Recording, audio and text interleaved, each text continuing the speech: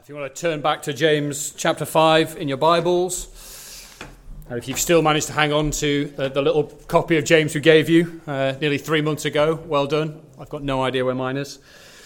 This is the last week in our series in the book of James, a letter in the New Testament written by the brother of Jesus to Christians and churches. And we're going to look today at the closing the closing thoughts, really, of James. We know that James has been concerned about a double-mindedness that can come into the church. People who say one thing but do another. We entitled this series, Faith That Works, Following Jesus in All of Life. And we saw from the very start, and I remember this, and hopefully you do too, that James has got this concern that people who trust in Jesus grow and mature and develop, that their actions would match their words, that they would become fruitful followers of Jesus. That's where he started, and that's where he's going to end. A further call to follow Jesus with increasing integrity. We're going to work through the last 8 verses together over the next half an hour or so and really just come back to that idea of following Jesus. What does it mean for you, for me, for us to follow Jesus? And firstly, we're going to think about this. It means following Jesus in all circumstances. Let me read verse 13 again to us. Is anyone among you in trouble? Let them pray. Is anyone happy? Let them sing songs of praise. Is anyone among you ill? Let them call the elders of the church to pray over them and anoint them with oil in the name of the Lord. There's a certain perception of church that thinks that church and the Christian life should be perfect, pristine. Sort of like if you've ever been to look at one of these new housing developments and you've gone into the show home, like the one that they've built before they've even finished the rest, and they've done it up and everything's perfect.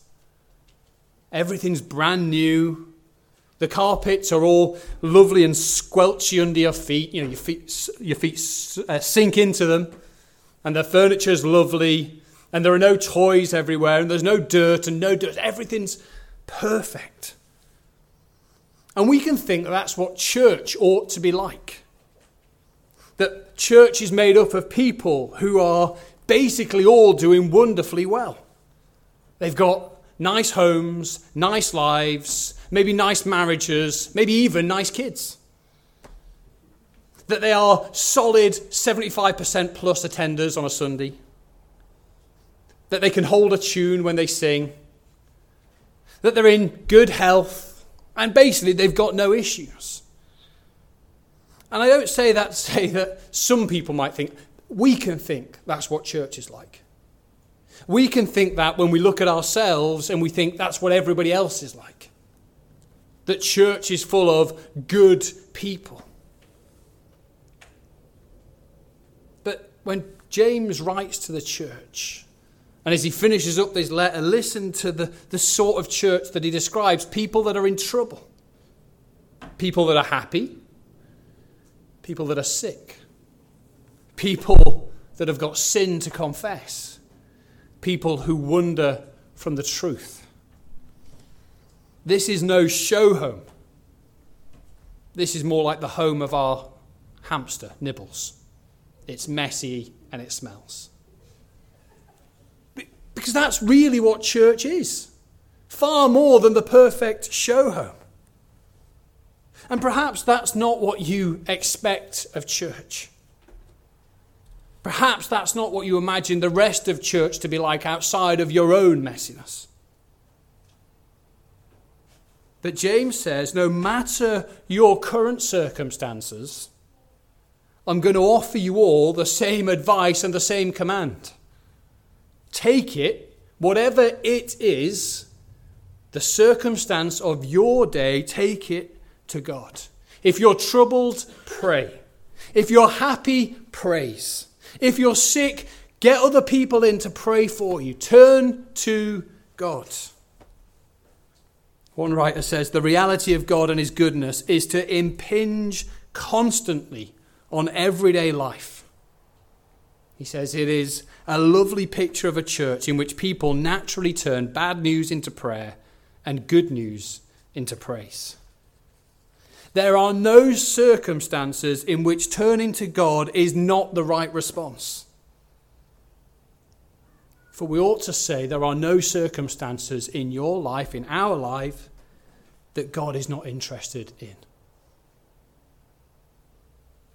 The God that James has been describing over these past 3 months to us, in the midst of all his commands and straightforwardness and just blunt Yorkshireness, he's given us an insight into the character of God. A God who cares. A God who lifts up those who humble themselves. A God who is in charge. A God who is invested in the lives of his people. If you've still got your James journal, why don't you this week sit down and just go through again and highlight every little bit of information that we get told about God.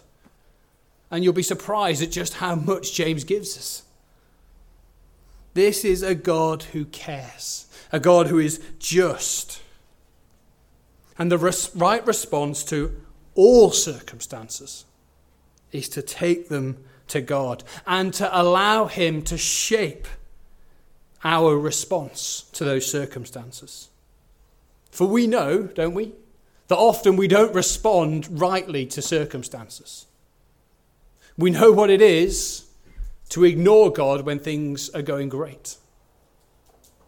And we know what it is to blame God when things are not going great. And James says, turn to God in all and every circumstance. Let him shape you as you turn to him, whether in prayer and desperation or praise and joy. Let him remind you that God is working for your good in all things.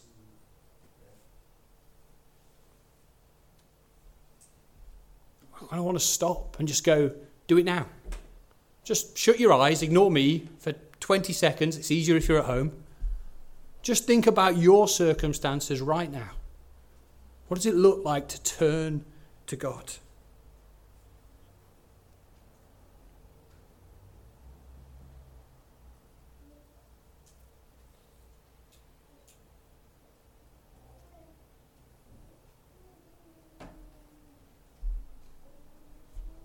I think James is telling us that whatever our circumstances, and therefore whatever our circumstances tomorrow, as yet unknown, we need to prioritise prayer.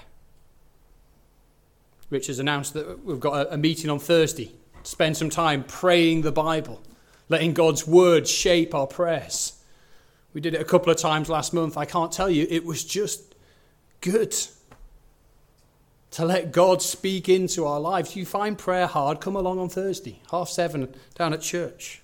Or pray with a friend. Pray with your children. Let us prioritise prayer. So follow Jesus in every circumstance, but then secondly, follow Jesus with confession and not compromise.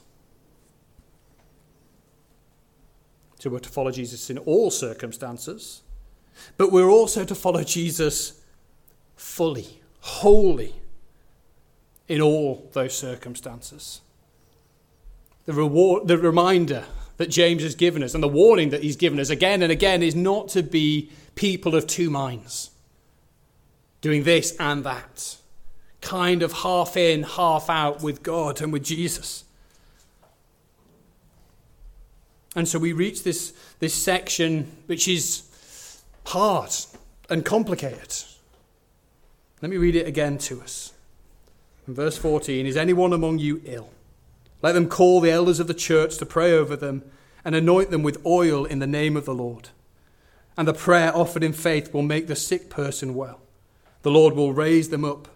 If they have sinned, they will be forgiven. Therefore, confess your sins to each other and pray for each other so that you may be healed. The prayer of a righteous person is powerful and effective. One of the realities of church life is that there are people who are sick. We have people, Steve's already prayed for some, not even all of the people in our church family who are sick right now, who are struggling with ill health. And then we get this verse that seems to suggest that if we follow the right formula, then all of those sick people could be healed. And maybe you're sat there thinking, well, the elders of our church have clearly getting it wrong. I think that's one way to read it. Call the elders. The person seems to be so sick that they can't come out themselves. So call the elders over. They can bring their oil to anoint them. And then if they have the prayer offered in faith, the sick person will be made well. This is not just some academic question. Even this week, we've had people in our church in hospital. And for, I guess all of us will know people that are really sick. Or we've had people who were really sick in our lives and have died. Should they have just followed the formula? Maybe they did. Let's just think for a minute about some bigger principles. And the first one is this: God can heal. Look at Jesus' ministry. When God steps into this world as a man, Jesus heals people. Look at the countless people who were restored to full health by him. The lame walked, the blind were made to see, the deaf to hear, the leper was cleansed.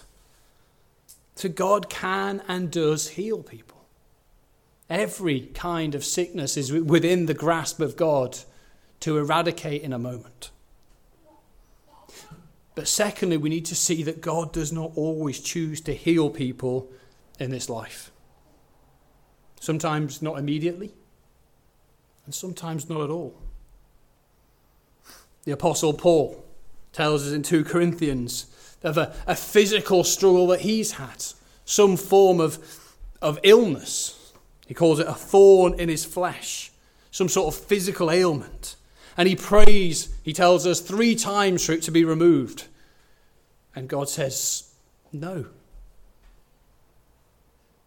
And we know of others in the Bible who were sick.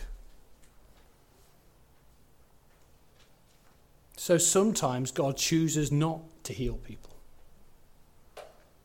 Now, alongside that, we know that God has promised that ultimately he will bring us to a new reality, a new earth, a new life, where death and sin and sickness are no more. We've already sung a little bit about that, looking forward. Some of the closing words of the Bible say this about God: he will wipe every tear from their eyes. There will be no more death or mourning or crying or pain, for the old order of things has passed away. There will come a moment when Christ has returned, when the world for Christ's people will have no sickness in it, no death.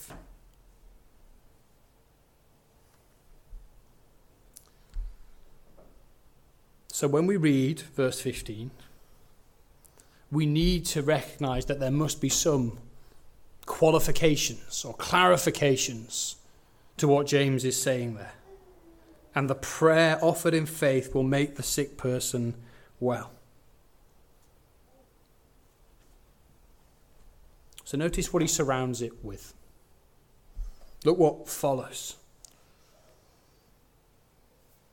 If they have sinned, they will be forgiven. Therefore, confess your sins to each other and pray for each other so that you may be healed. James ties in sin with this sickness that he's talking about. a sentence or two about confession, about this public acknowledgement of wrongdoing against God.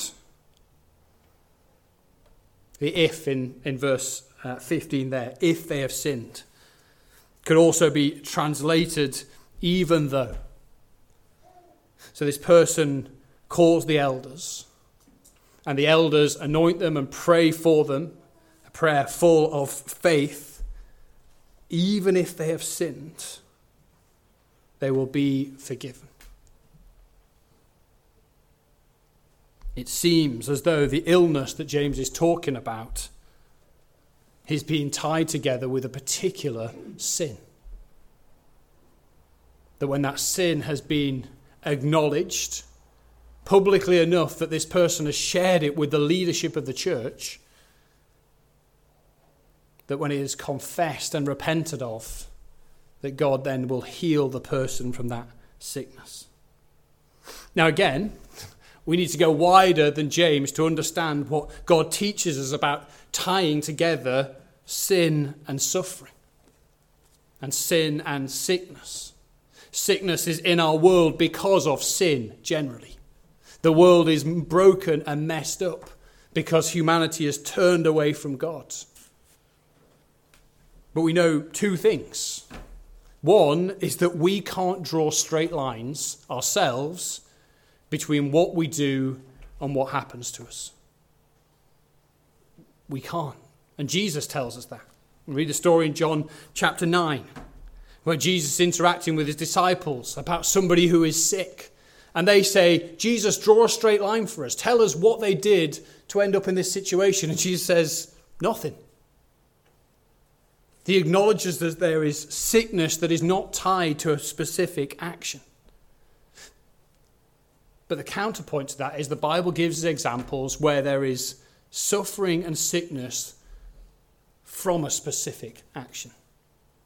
And so we read in 1 Corinthians 11 about people who are sick and even dying or falling asleep, Paul tells us, because of how they treat one another when the church gathers together. And Paul draws us a straight line between that behavior and their sickness. And it's seemingly something like that James is addressing here. Maybe it's one of the issues that he specifically talked about in this letter. About how the wealthy have treated the poor. About how people have spoken. Or one of the many other things. God has brought sickness because of a specific sin that must be acknowledged and repented of, turned away from. Hence the involvement of the leaders of the church, and then he broadens it out as in verse 16, therefore confess your sins to each other and pray for each other that you might be healed. Something presumably obvious and public, where people have turned away from God and God has made them aware of it, possibly through James. And they need to publicly confess, we have turned away from God and now we are turning back to him. And in those circumstances, as the elders pray over that person, they will be healed. It's complicated. And it's painful. But I hope that gives us some idea that as James speaks to this church, he's still driving home what it means to follow Jesus. That we cannot walk along in compromise. And just to bring it home, he says, this is what this prayer looks like. How powerful it is to turn to God, admitting that you've got things wrong, and trusting in him for healing and for forgiveness. He says, let me point you to Elijah. Now, if you're new to church or not familiar with the Bible, Elijah is a character from what we call the Old Testament, hundreds of years before James's time, before Jesus' time. He was a prophet, a man sent from God to address and to confront a wicked king, a king of God's people, a man called Ahab. But not just the king, but also the people who had walked away from God and away from his truth, who were living life how they wanted to, who were selfish, who were double-minded, still giving the public lip service to, yes, we worship God, but we're also going to worship this other God who, to be honest, seems to give us more of what we want. And James says, do you remember Elijah? Do you remember how he prayed? And it changed the world. Elijah, let me read from verse 17, was a human being, even as we are. He prayed earnestly that it would not rain. And it did not rain on the land for 3.5 years. Again he prayed, and the heavens gave rain, and the earth produced its crops. When Elijah sees what the people and the king are doing, he prays. And he prays that God's will and justice would be done. And so he prays for the rain to stop. This is one of the things that God, in Deuteronomy, start of the Bible, if you take your notes, chapter 28, verse 22 and 23, God had said, if people turn their back on me, I will send drought. I will send consequences to show them how serious it is. And Elijah prayed, and there was not a drop of rain for 3.5 years. And then James says, and then he prayed again. And he condenses 3.5 years into a sentence, into a second. But what changes? Why does then Elijah pray for rain? Well, you can read the amazing story of the great God contest on Mount Carmel in 1 Kings chapter 18. But here's what it boils down to. A people who have turned their back on God are brought to confess the Lord, he is God. They say, we've got it wrong.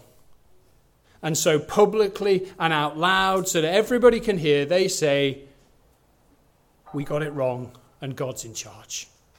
They confess their sins, and then God answers Elijah's prayer.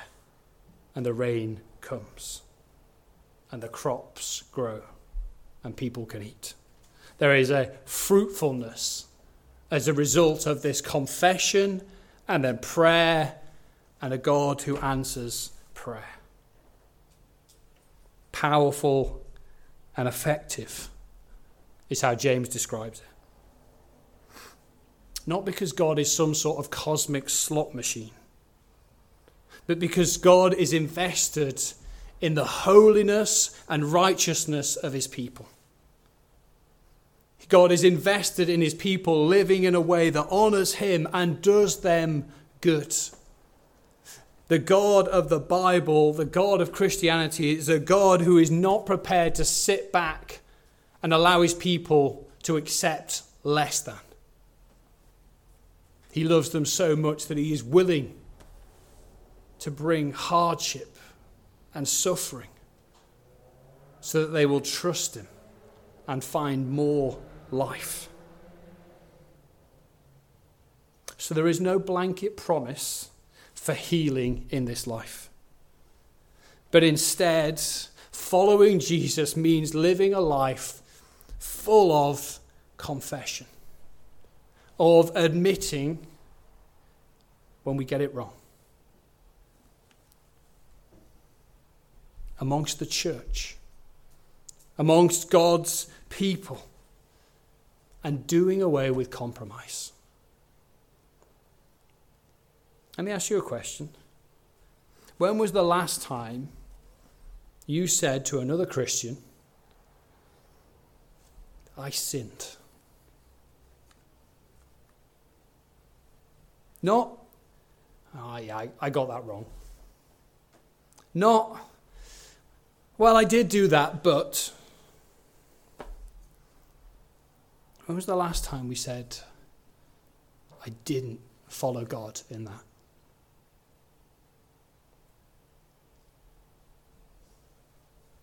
And I suspect if the answer is, I can't remember, that James would be saying to us, and I think God is saying to us, there's something missing in our lives.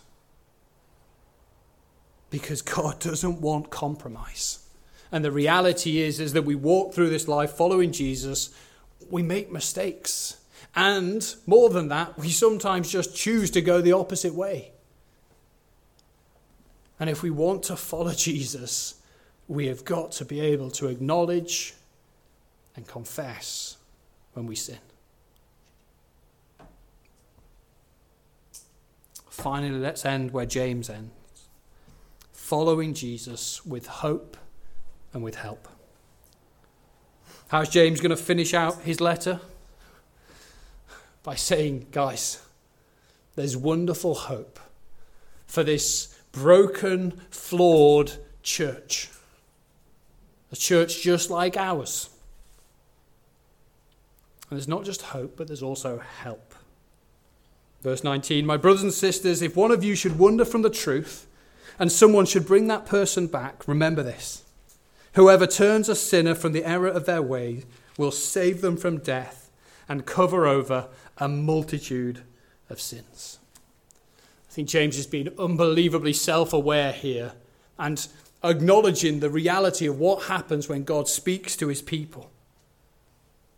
The work of the Spirit of God is to lead God's people into truth, and part of that is making them aware of sin. And that's uncomfortable. And none of us really choose that. But we've just seen that God is so invested in the holiness of people, he's willing to make it a little bit awkward and a little bit difficult. Because he loves us. So in the same way that those security devices at the entrance of supermarkets will bleep if you're walking out with something that you haven't paid for, as we come to before God and we sit under God's word, God the Spirit is going to bring our attention to where we fall short. Not because we're trying to nick off with something, but because he wants us to be righteous and holy. He wants us to be mature and maturing. God is going to expose the reality of wayward lives and wayward hearts. But notice that there is help. There is help for the wanderer. Because as James finishes this letter, he talks to kind of the other people around us. And he says, there's a chance to bring people back. There's a chance to restore people who are wandering from the truth. How good is it to be on a team? Maybe it's a work team, maybe it's a sports team, but to be alongside other people who are invested in the same goal as you. And people who have got other skills or other knowledge or more experience, and people who can help you when you're weak. It's a good experience. And as James leans into the church here, he says, this is like a team. And there is hope for those that are struggling. I think that's what James is doing in writing this. He's being part of the team, part of the family. He's saying, I care so much for you that I'm going to write these hard things because I want to pull you back. We're going to think in a minute about what that practically looks like. But let's think for a second about the hope. The help is the church and our teammates and our family members. But the hope is that there is a God who restores the wanderer. If you read these final verses of James, it seems that James has been reading Matthew chapter 18.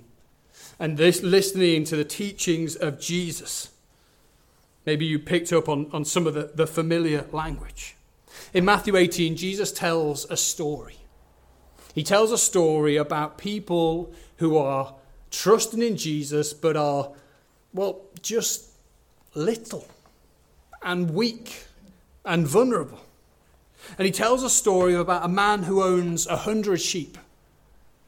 And this one weak little vulnerable sheep wanders off. And the owner of the sheep knows his sheep so well that he sees in a moment. He doesn't see the 99 that are still here and thinks, oh, everything's fine. He goes, there's one missing. And that one weak little wandering sheep I'm going for. I care about him or her. And so he leaves the 99 on the hillside and he goes to find the one that has been lost. And he says, if he finds it, he takes greater joy in bringing back that one lost, wandering little sheep than he does in the other 99. And he says, this is what God is like with his children. He is like the owner of that sheep who cares about the individual and does everything to bring them back.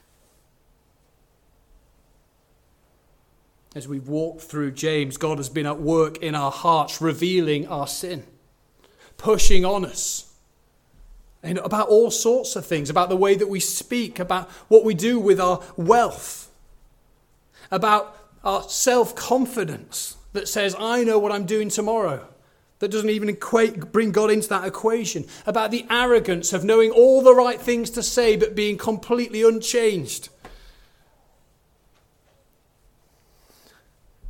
And as God has pushed on us, maybe you're even here this afternoon and you think, I'm so far away.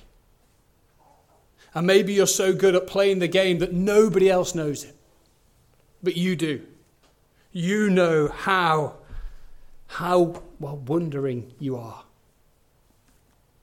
Here is the hope as we follow Jesus, that our God is a God who pursues the wanderer, who brings them back, who will save them from death and cover over a multitude of sins. God's desire for you today is that you would repent and that you would turn back to him. And so he has come searching for you. He's calling your name. Will you return to him? There's another part of the Bible that I think James has got in mind here, and it's Psalm 32, a song. Sing about the realities of sin and confession, and of physical consequences for not confessing sin. I'm going to quote a few lines from this psalm. Blessed is the one whose transgressions are forgiven, whose sins are covered. When I kept silent, my bones wasted away through my groaning all day long. Then I acknowledged my sin to you and did not cover up my iniquity. I said, I will confess my transgressions to the Lord, and you forgave the guilt of my sin. Blessed is the one whose sin is covered.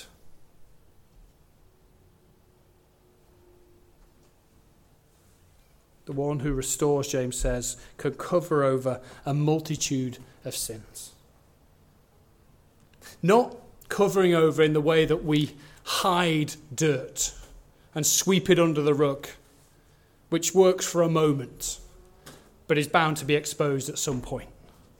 But covered over in the way that a dirty mark on the wall is covered over by a fresh layer of paint, never to be seen again, never to be spotted.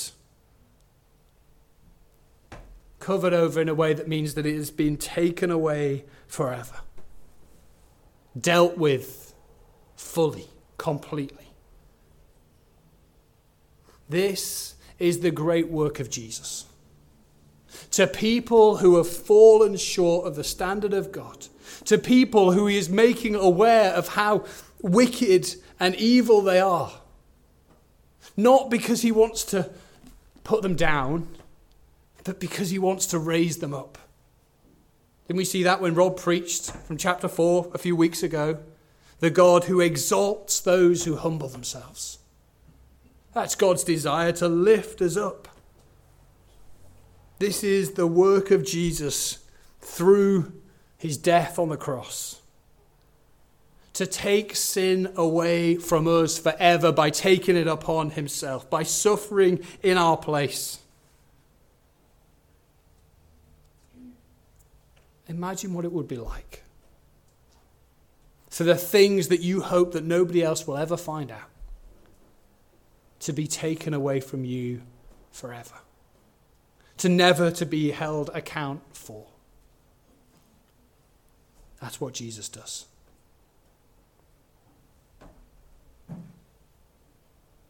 This is the hope that Jesus offers. True and full and everlasting forgiveness. And then James says, and there's help for us, because we forget that. And we ignore that sometimes. Jesus saves us into a family to walk alongside us, and says part of our role as one of God's people is to remind other people of Jesus, to bring them back when they have fallen away, to gently and firmly and frequently and lovingly, with wisdom and with truth, bring back wanderers. Do we know each other well enough to spot the wanderer? Are we honest enough with other people that they could see our wandering? Do we love one another enough to receive help and truth from each other? Do we love each other enough to offer help and truth? Because in this messy, broken down, definitely not a show house church, there are opportunities ongoing to be involved in the work of Jesus, to point people to him, to restore those who are wandering.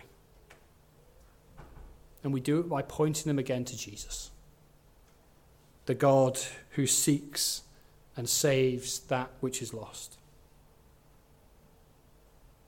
And that love is costly. I think James knew that. Remember that James is the brother of Jesus. And remember that all that we get about James, really until after Jesus has died, resurrected, gone back to heaven, all we get from Jesus' family, apart from his mother, is, we're not sure Jesus is all that. They're unimpressed. They were disbelieving, unbelieving. They had scorned and ignored Jesus. And yet here was a man who knew what it was to have been brought back, to have been restored and forgiven, to be part of a family where his brother did not give up on him. And his desire for us is to be involved in that work with one another, to love one another, to even on occasion turn a sinner from the error of their way, to save them from death, and to cover over a multitude of sins. It's Jesus that does that work. But what a privilege it is to be given a role as part of his people, to pull each other along, to drag each other back on occasion from the edge of the cliff, and to keep pushing on until Jesus returns and when all the messiness will be done. Let's pray. Father, we thank you for the book of James. Father, we thank you for the way that it speaks in a different way to us. We thank you for its bluntness. Lord, but we thank you for what it reveals about you. You are the God who is a judge. But you are a God who, whenever your people humble themselves, all people humble themselves, Father, you raise them up. You are the God we see in Jesus. And we pray, Father, as we close out this series, Lord, that we would be not just hearers of your word, but doers of your word. Father, let our testimony be in 5 years, 10 years, however long you give us, Lord, that we have been a church, Lord, that has loved each other like you love us. Lord, a church that is growing in integrity, growing in openness. Lord, not afraid to confess our sins, delighting to remind each other that there is a God who not only hears our confession, but grants forgiveness for those that have sinned. A God who has modeled that and won that for us at the cross.